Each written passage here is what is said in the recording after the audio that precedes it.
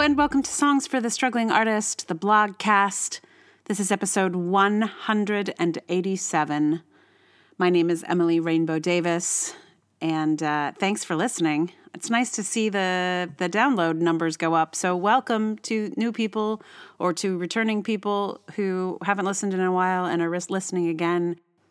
And if you're always here, I'm so especially grateful for you, so thank you to all of you, and welcome to all of you. If you're joining me for the first time, this works like this.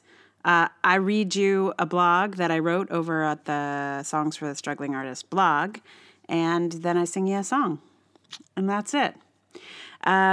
Today's blog is in the sort of creative process vein.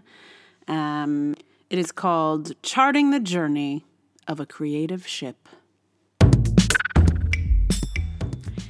Even as I wrote the piece that shortly follows, I knew it was going to be true only for the moment. I knew that whatever happened before, I would feel differently after. I just didn't know how. I wrote this about a month ago before a reading of my work, and you can be in the future with me and know that it went as well as it could go. I saw very clearly what needed to change as well as what format it should probably take, and this story has a happy ending. But I thought it would still be worth sharing for those of you who might be standing at that precipice I was standing on when I wrote this. Here goes. Tomorrow, I will hear actors read the piece I've spent the better part of this year working on. I'm weirdly nervous. I'm not worried about what the people there will think or what they might say.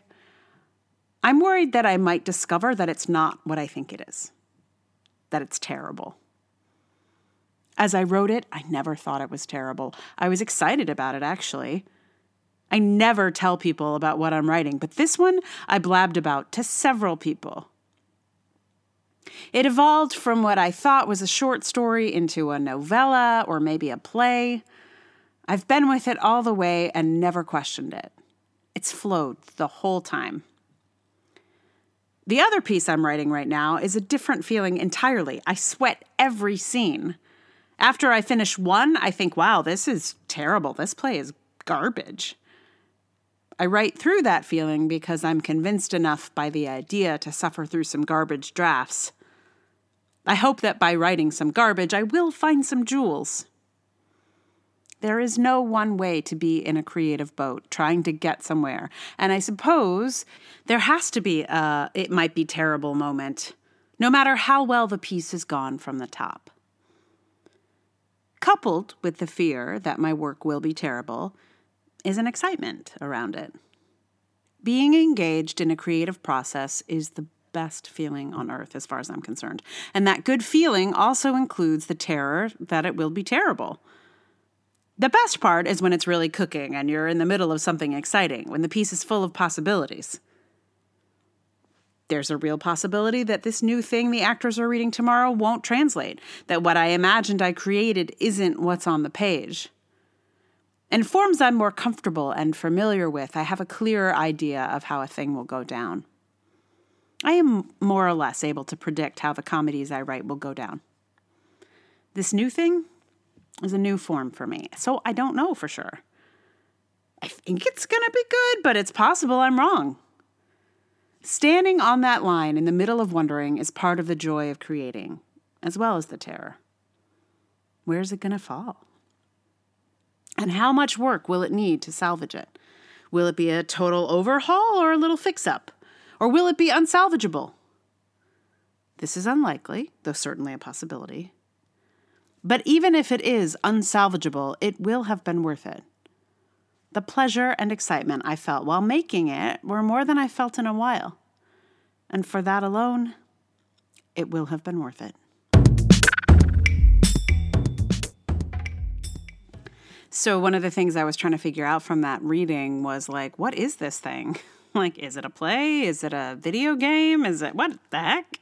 I had a notion that it might be a podcast, actually, even before I went. Maybe just like right before I went. And in the end, I feel like that, I'm not sure it is a podcast, but I feel like that's the direction to fly in. There were people there who felt like it would work on stage. I feel like it's too long to be on stage. But in a series of podcast episodes, it might just be the thing. And I also don't feel like there's a lot that needs to be seen, since so much of it is happening in the imagination. So all of that, you guys haven't read it, so you don't know what I'm talking about. But I just wanted to tell you a little bit about it because you are podcast listeners. And it occurs to me now that I'm trying to think about how to get this thing into a podcast form, you might have ideas. So what it's called The Dragoning, and it's based on a blog/podcast from, was it last year? When were the Kavanaugh hearings? Anyway, it feels like forever ago. So it was based on the blog that I wrote about turning into a dragon. And it's kind of a world where women sometimes turn into dragons. So I'm trying to explore how to maybe get it produced instead of producing it myself, as I do this podcast. This podcast I'm recording for you under our bed, with my laptop and my podcast mic. This kind of more elaborate idea is probably should not be recorded in that way. It could, I don't know. But if anybody knows like a podcast producer or company or something I should pitch it to, let me know. I did send in a pitch to WNYC Studios, who make a lot of my favorite podcasts, but they don't do a lot of fiction podcasts. They have one, but I don't think it's like their main thing. So I don't have a lot of hope up in that particular venue. But anyway, if you have ideas, please send them my way. I'm going to try and see if I can make it into a podcast. Yes. So that's actually how productive that reading was, is that I feel like, I know how to proceed. That's like the real question, I guess, is like, are you gonna go do a reading and like then suddenly not know how to proceed? I mean, that's never happened. I always know what to do after a reading, but you can still be nervous before anything ever sort of like debuts into anyone's hands, I think. Anyway, so I looked for songs about sailing, about, because of the title is basically, a creative ship. And I ended up on a song that really has absolutely nothing to do with this post, aside from the fact that it takes place at sea as a seaward journey, and a creative journey is like being on the sea.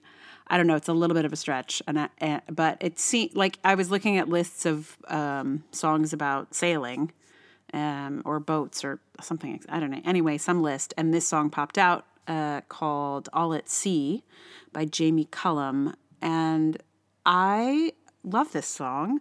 And I found it. The reason I knew it already was because I don't remember who or how, but I got given like a CD single of it at some point. And I feel like I've gotten, just sort of random CDs before, but this one I was like, wow, amazing. It just landed in my lap and I fell in love with the song. And so when I saw it on the list, I was like, ooh, ooh, ooh. So I have recorded it for you here. There's some like nice fun jazz chords in it that I can actually play. I can't always do a jazz chord and, it's justice, but these were possible. So thanks to Jamie Cullum for that. So I'll play that for you in a moment. Meanwhile, if you like the podcast, thank you. That's awesome. And if you would like to support it, some things to do are to tell somebody about anyone about it. Show them how to listen to a podcast. There are still people who have no idea. And if you like or subscribe on any of the platforms, that is also helpful. other things to do. If you would like to support the podcast financially, that would be amazing. The first place for that would be Patreon. I'm at patreon.com/Emily R. Davis. You could also send money to PayPal or Ko-fi. Those links are all in the show notes. So thank you for your support. And without further ado, I give to you All at Sea.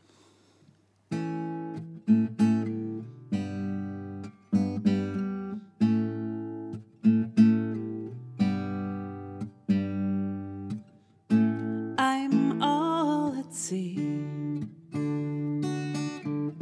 where no one can bother me. Forgot my roots, if only for a day. Just me and my thoughts, sailing far away.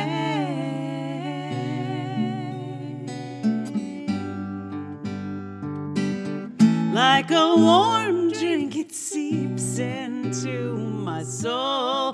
Please just leave me right here on my own. Later on, you can spend some time with me if you want to. Oh, let's see.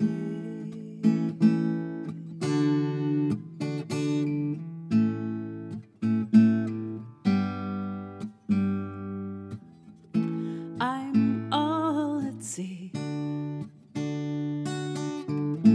where no one can bother me.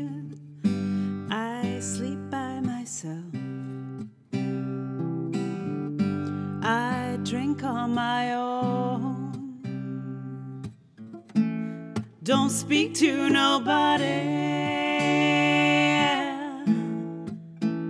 I gave away my phone.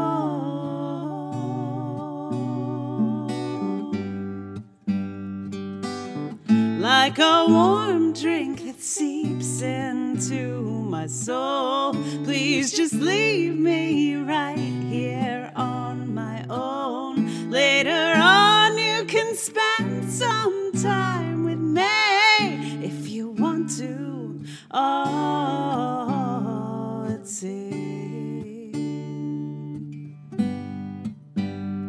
Now I need you more than ever.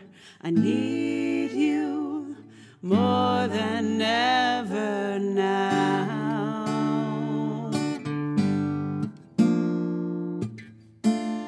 If you don't need it every day, but sometimes don't you just crave to disappear within your mind?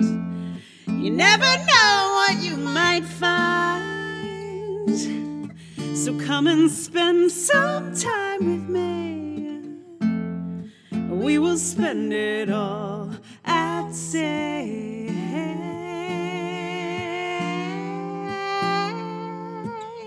Like a warm drink, it seeps into my soul. Please just leave me